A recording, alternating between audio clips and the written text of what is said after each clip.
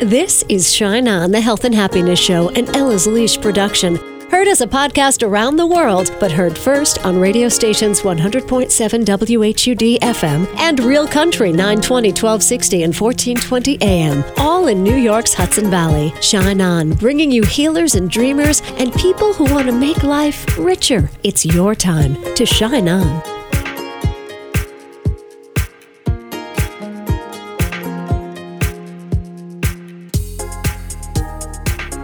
Hi, it's Casey. Thank you for shining on today. Our show may change lives today. People may find the courage to seek help for sexual trauma and abuse. The show is graphic and maybe a little shocking. In December, I held my first healing circle for women who have been violated at Mariandale in Ossining, and that's where I met Lorraine. She sat next to me. She literally sat on her hands and did not speak. But by the next circle in February, Lorraine had found her voice and told her story. We kept in touch. We became friends. I offered her this forum. Her hope is to help someone else. This is Lorraine's story.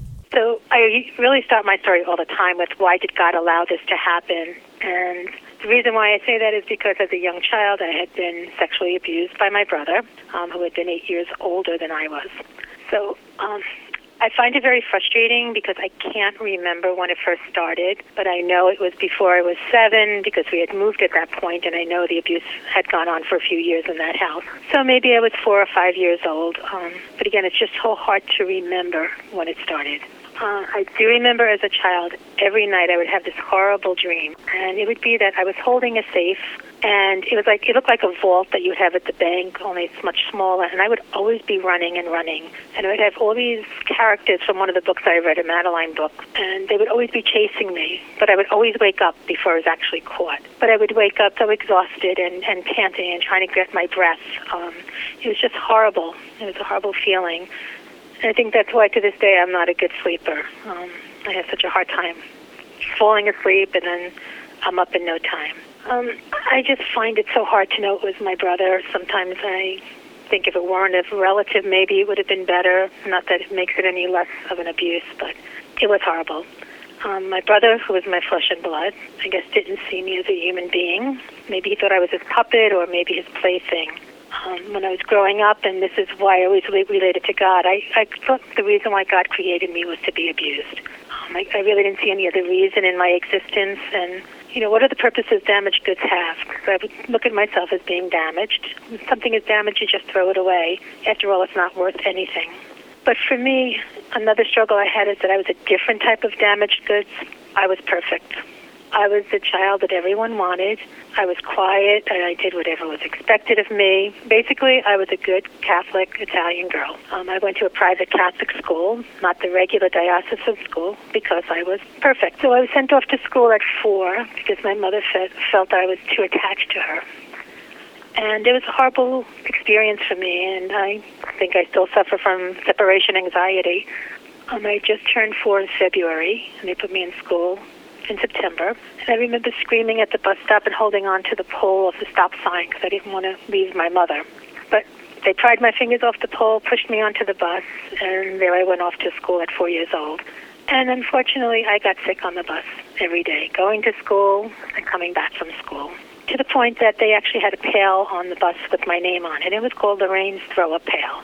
So at 4 years old, I had to deal with getting on a bus and being handed a pail, knowing that I would be getting sick on the bus. I was in nursery school for just a little while when I realized I could already read, so then they transferred me into kindergarten. I was too smart for nursery school. And I could still remember that sister who was the kindergarten teacher. She was so big and, with the full habit, and I was so afraid. And if she would yell, even if it weren't at me, I would get sick. So then I had my pail in class also, Lorraine's Throw-Up Pail in school. So every time she would yell, I would throw up. So that happened for actually 2 years, and then finally the sisters suggested my mother take me out and put me in another school, which she did, another private Catholic school. But I was much better by then. At least that school didn't give me throw-up pails. In 3rd grade, I took public transportation, so that I didn't have to worry about a throw-up pail there either. But sometimes it's frustrating, like, why didn't people realize that it's not normal for someone to get sick at least 4 times a day? I also had a problem with bowels at that young age. And my mother took me to the doctor, and it was just, put magazines in the bathroom, maybe it'll distract her. No one thought of anything beyond, it must be me. And I grew up thinking it probably was me. So then as a Catholic, it came time to receive my first Holy Communion, which, if those that are Catholic know, it's a very special day. And that's, I think, as I look back into my past, one of the first times that I think the abuse really affected me, when it was time to receive the host, and I'm a very literal person, it was the body and blood of Christ. When the priest put that host on my tongue, I couldn't breathe. I was just gagging, and I didn't know what to do, because here you are in front of everyone. So being perfect, I did everything I could to look like I was so prayerful, and I went back to my seat. And when I got back, I really couldn't breathe, so I didn't know what to do. So I took the host out of my mouth, and I put it in the chair in front of me. And that started decades of living with guilt, because I knew this was a sacred host. This was the body and blood of Christ, and I just discarded it on the chair in front of me. As an adult and looking back, I can understand that having been sexually abused by my brother, being a literal person, having another person in my mouth, I couldn't breathe, because that's what was happening. Again, my brother was 8 years older than I was, so I was not able to breathe. It went on for years, where I would try to receive communion, and I would get sick, have to bring it to the priest, who would then yell at me for not being able to take the host. So I lived with the guilt of being abused, knowing it was wrong. I lived with the guilt of what I've done to the host, throwing Jesus out, so to speak. And to this day, I really cannot swallow the host. I can't chew it. I just put it on the roof of my mouth until it dissolves. So I still have a lot of those effects. I think part of being abused is that there's so many times that I really try to convince myself it never happens. I know it's wishful thinking, because I have so many effects of it, even to the point of trying to receive communion. I don't know of anyone else who has a problem swallowing a host, but for me, I just can't breathe. So along the way, I've done and continue to do some harmful things to myself. When I was young, I brushed my teeth so hard that I actually wore out the gums. I thought if I brushed hard enough, any taste or feel or anything of my brother would be removed. And it didn't stop until my mouth was bleeding. How else can I get all of that out of my mouth? So then after my mother took me to the dentist, and then they just said I needed a softer brush. Again, there was never any questions as to why this was being done. I would burn my hands. I had eczema, so I figured there would be no questions asked. So I would just hold my hands under the hot water until they would ooze. And again, it was the hope that anything of my brother would come off. Having to touch him, that feel, I wanted to get rid of it. And now as an adult, I continue to burn myself in the shower. But now I'm smart enough to not have it show anywhere. I'm doing better with it, but I still do it. So I don't want to use the word craziness, because it's what I'm doing, but my brother's been dead for 21 years, and I still feel like he's on me. So in my head, it makes perfect sense that maybe if I burn him off, the memories will go away. But I don't think that's really what will happen. I just have to work through that. So most of my life, I lived numb. I didn't feel any of the pain, like when I brushed my teeth or when I burned myself. I really don't feel it. I think from leaving myself as a child when the abuse was going on, I was able to leave and just numb out. I've learned not to feel anything. And unfortunately, it's really affected my health. I don't have symptoms of anything. For example, I had a double ear infection, never felt it until it literally exploded in my ear. That's the first time I had pain. I've become a diabetic, stress-induced diabetic. I didn't have any of the symptoms. I broke out in a rash, and when they did some blood work, they found out that my enzymes were out of control. I try my best not to numb out, but I think it's become such a part of me, a natural part of me, that I continue to do it. I think part of the numbing is because even though I could say in my head, I know it wasn't my fault, there's still a piece of me that blames myself. A, for allowing it to happen, B, for never saying anything. So when you feel that badly about yourself, the best thing you could do is just numb out those feelings. You just don't want to feel it. So I'm an incest survivor. To me, it's immoral, and it sickens me to think that it was a relative. There's something very sickening about knowing it was my brother, that my brother would be inside of me. As a child, again, with 8 years difference, I didn't understand a lot of the things he was doing, but something in me knew it was wrong. I always say, I think my brother invented the first condom. I think he realized after a certain age there was a possibility of pregnancy, so he would use plastic bags.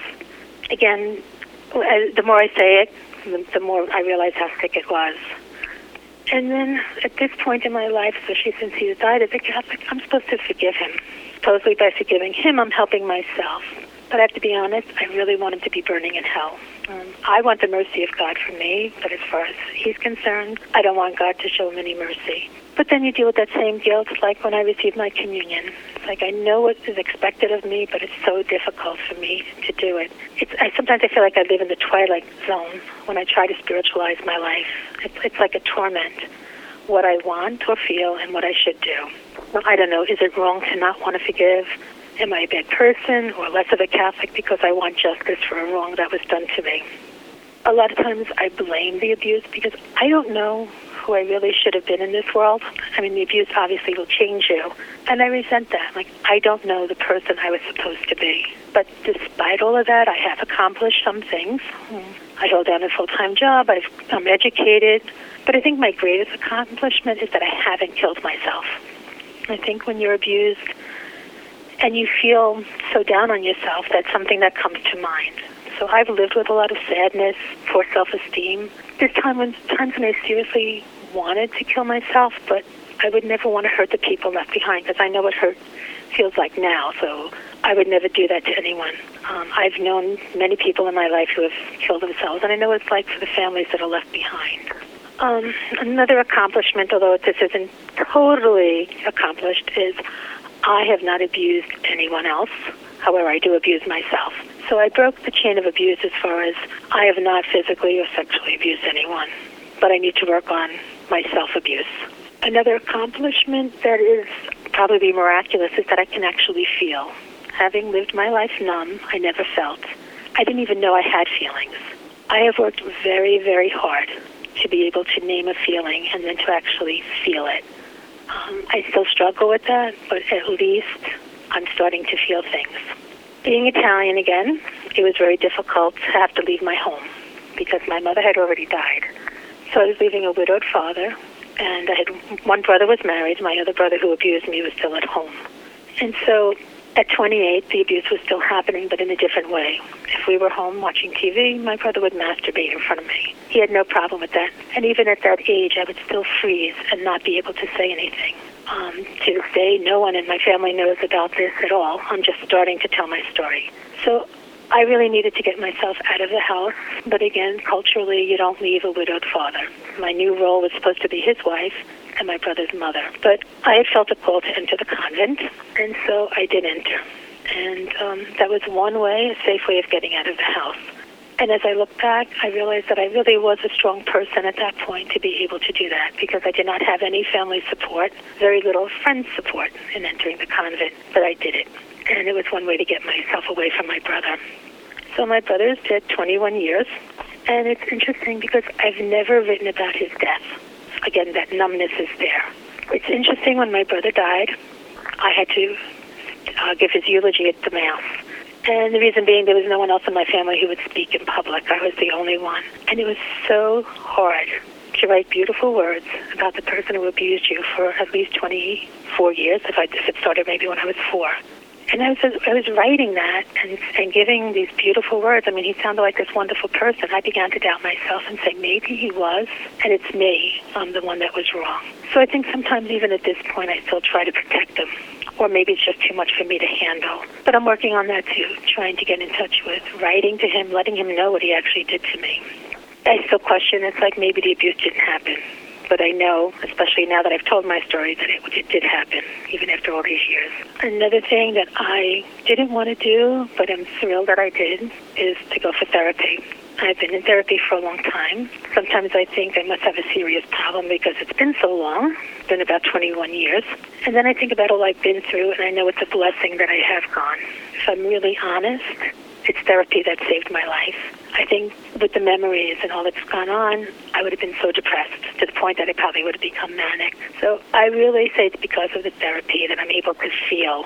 It gives me a feeling of normalcy, that I can feel some things. Not everything, but at least I can name them and feel them. It also makes me feel like maybe I'm not as bad as I thought. I do have some human qualities, such as feelings. I struggle with being normal. Very often I'll ask somebody, did I do something right? because if it's right, then it's like what you're supposed to do. So when I think back to the beginning of my therapy, I was told it's a relationship. And right away I was like, no, I don't do relationships. That has to do with feelings. And I'm here to say that after 21 years, there is a relationship, and you can be in a relationship that's not hurtful. I can't imagine my life without it. And I have to say the person that I go to has been so patient, because in the 21 years, probably this past year is when I really started to talk about the abuse. I would give little hints, but never want to delve into it until now. Now I'm really starting to work on it. And I think that's why the feelings are now coming out. Because of it, I do have a lot more confidence. I don't call myself damaged goods anymore. I do need to work on my self-esteem. But again, I've come a long way. I finally understand what a relationship is about. It's okay to share your dirty laundry with someone as long as that person has your heart and their interest. I've been hurt many times along the way, and it would be normal, especially with my past, to just give up and not trust. Trust is something I really struggle with. I don't trust God. I don't trust people. But now as I'm meeting new people in my life, I'm realizing I can trust. There's a certain gut feeling that it's safe. And it brought me to the point where I finally wanted to tell my story. And I still amaze myself that I've gotten to this point, because I used to say, who cares about my story? But I now realize that it's not so much about someone caring about my story, but rather that someone cares about me and wants to know my story. It's about someone wanting to help me have a better life, a more complete life. And as I would say, maybe a normal life. So that's sort of my story from the beginning to this point. Again, I'm still struggling, but I'm working on it. I've come a long way, and one thing I don't usually say about myself is I'm proud of myself, but in many ways I am, because I have been able to tell my story, and hopefully it would help some other people who have been in the same situation. Thank you, Lorraine. Thank you. You're helping more people than you know. I'm going to ask you a few questions. I have like 17 number one questions I want to ask you. That is like so you. Right? That's so me. But I'm going to go to this one because I think it's the one people might be asking the most at home. Why didn't you tell your parents, or you had another brother in the house, right? Mm-hmm. Explain to people why you can't tell. I still can't tell. My family still doesn't know. My brother that abused me had threatened me. My father and I got along, but it wasn't like this great father-daughter relationship, but I was very close to my mother. And he told me that if I ever told her, she would be so angry at me and hate me. So I can't deal with somebody hating me to this day. If somebody gets angry at me, I'll always say, please just be mad at me, don't hate me. And the thought of, like, when you only have one parent that you're really, really close to, the thought of that person hating you and not bothering with you was more than I can handle. So it was really fear that kept me from telling anyone. And then even though I was much older and still being abused, it was the shame that kept me from telling. Because at that point it was like, you're a smart person, why didn't you say something at that point? And then it went from fear to shame. And to this day, I would be really ashamed to tell my story to the family. But it might happen now. We're taking steps. So we can understand why little Lorraine's hands were wrapped around that pole. Don't take me away from my mom at 4 years old. Exactly. Mm-hmm. We get that. It's hard for people to understand why your family didn't see. And you had that dual role. You were the special little perfect girl. Oh, little Lorraine, she does everything right. But inside you felt like garbage. Exactly. So they could see that you were perfect, and maybe they thought you were a little sensitive with the throwing up and all the other things. Mm-hmm. But do you wonder? See, I don't wonder, because I know culturally I understand the family and the era. So, but people might wonder, why didn't your parents notice something? I just don't think they thought along those lines. I mean, now that abuse is much more prevalent and out there, if I see a child who's throwing up so many times a day, I would definitely question it. If I had a child who didn't go to the bathroom a lot, maybe once a week, I would question it. But no one thinks along those lines. And of course, I was raised to say I had two older brothers who were my protectors. So who would ever in a million years think that one of them wasn't? Right. Even doctors, I don't think, thought along those lines. Like to say, put magazines in the bathroom, and then maybe she'll get distracted and go. This endocapricious. It's like it's a known fact that there's a reason why people cannot go to the bathroom. So Because they're holding everything in? Holding it in. When you were a little girl and you were having this dream and you're running with the vault, what was in the vault? What was in that little bank? It was never opened to this day. I always wonder what was in it. I know it wasn't money. It was probably just peace. Peace. Or to be safe. I mean, the image of the safe. Yeah. I was running to try to be safe. Right. And, but I never got there. And your other brother, he's still alive? Yes. And he knows nothing of this? Nothing. Did he have a relationship with the abuser? He did. I mean, the normal brother-to-brother kind of thing. There was 3 years between the two of them, but they were total opposites. Okay. And your brother, the abuser, did he ever leave the house and go out and have a family or a life? He never had a life, but he didn't have to go out. He was married for 1 year, and on his 1 year anniversary, his wife gave him divorce papers, and then he moved back to the house. Yeah. So that's why I just continued. Because really, there's something wrong with him, you know? Mm-hmm. He was, God forgive me, the damaged goods here. Mm-hmm. So there was a monster in your house, and nobody knew it. Exactly. With my numbness, I didn't know it either. I think it became so much a part of life that, as an adult, that I still would hurt myself, burning myself. Right. That was such a familiar feeling to me. It's almost like there's a comfort in it because it was expected and it was done so much. Yeah. It was normal.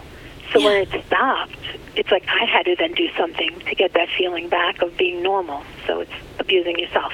There's so much pain within the pain without is part of it. But I'm so grateful. I know today you are changing lives. And I know because I know you're funny and you're really smart and you're so easy to be with. And I want people to know that in a lot of ways you're okay. But in many, many, many, many other ways, you are carrying cement blocks on your shoulders. Yeah, externally, you would never know anything. But that's because that's how I had to be raised, to never show, to be perfect. The perfect little girl. Mm-hmm. The perfect little girl. So your parents have passed without knowing any of this? Yes. Your brother may find out one day. Maybe. I always say, what's the purpose at this point? But I might get there. You joined the convent, and then after a time you got out. I did. I left after 20 years. Why did you leave? I was finding myself to get into that depression. I was also the youngest in the community, and the next oldest was like 20 years older than I was. And then I had gone to social work school, and I think from that learned it helped to stir all the feelings and everything. And I just made the decision that it was time to move on because I didn't want to live my adulthood being depressed also. Right. I don't regret going in. It was a wonderful life for me for the time I was there. I mean, it had its problems along the way, but I don't regret that. It's probably given me the time to, A, get out of the abuse in my house. Not that that's a good enough reason, but it also gave me that time to think about myself and learn about myself. So I think it was all part of the process. I really do. I think there was a reason I was called to religious life and a reason why I left. And I'm still doing many things within my church, within the faith. So that part of me is still very much alive, but there's an enjoyment now. So you believe that when you die and go to heaven, you're going to meet Jesus. Mm-hmm. What do you think he's going to say about all this? I know that's my struggle because I want to make sure I don't meet my brother when I get there. So I really struggle with the whole idea of, as a Catholic, we're supposed to forgive, but I just can't get there. So if I'm able to forgive my brother before I get there, then I'm sure Jesus will be thrilled. If I don't, I'm going to count on the mercy and understanding of God that they know I've tried. When and where are you happy today? Happy is a hard one for me. Maybe my happiness is that I've come this far, that I was able to tell my story. And as you know, I've told it at the Circle of Women and now again. It makes me happy to know I'm helping someone else. So I guess I still can't get the happiness from myself, but it is for helping others. I still struggle with the worth of myself, although I've come a long way. I keep pushing it on to others. Oh, this is wonderful. I'm able to do this for you. I can do this for this person and that person. That really does give me joy, knowing I could help someone. There are women listening, many families listening, that have had this in their own family. Is there anything you can say to them? Don't give up on yourself. And I strongly recommend therapy because no one can do this one alone. You really can't. And wherever you're at, I want to say embrace yourself at this point. You've survived it, and that's a great feat in itself. I mean, like I said, I've been in therapy for 20 years and just starting at the tip of the iceberg to start talking about it. It took a lot of work to make myself feel that I was even worthy to tell my story, that it would matter. So just keep believing and doing it and come to the circle. Join the circle. There will be another healing circle at Mariandale and Ossining this spring. If you have been violated, physically, emotionally, sexually, even if it was just one time, don't minimize that. There's a place for you in the circle. I'm also creating a virtual circle online so we can connect in that way. Email me at Kacey.co, Kacey.co. And if Lorraine's message touched you in any way, please let me know so I can let her know. And for Lorraine, our thought for the day comes from Elizabeth Kubler-Ross, who said, "The most beautiful people I've known are those who have known trials, have known struggles, have known loss, that have found their way out of the depths." Shine on. You've been listening to Shine On, the Health and Happiness Show, for your entertainment only. Heard Sunday mornings on 100.7 WHUD and on Real Country's 920, 1260, and 1420 AM, all in New York's Hudson Valley. Subscribe to Shine On iTunes and SoundCloud and catch a show anytime at Kacey.co. That's KACEY.co. Shine on.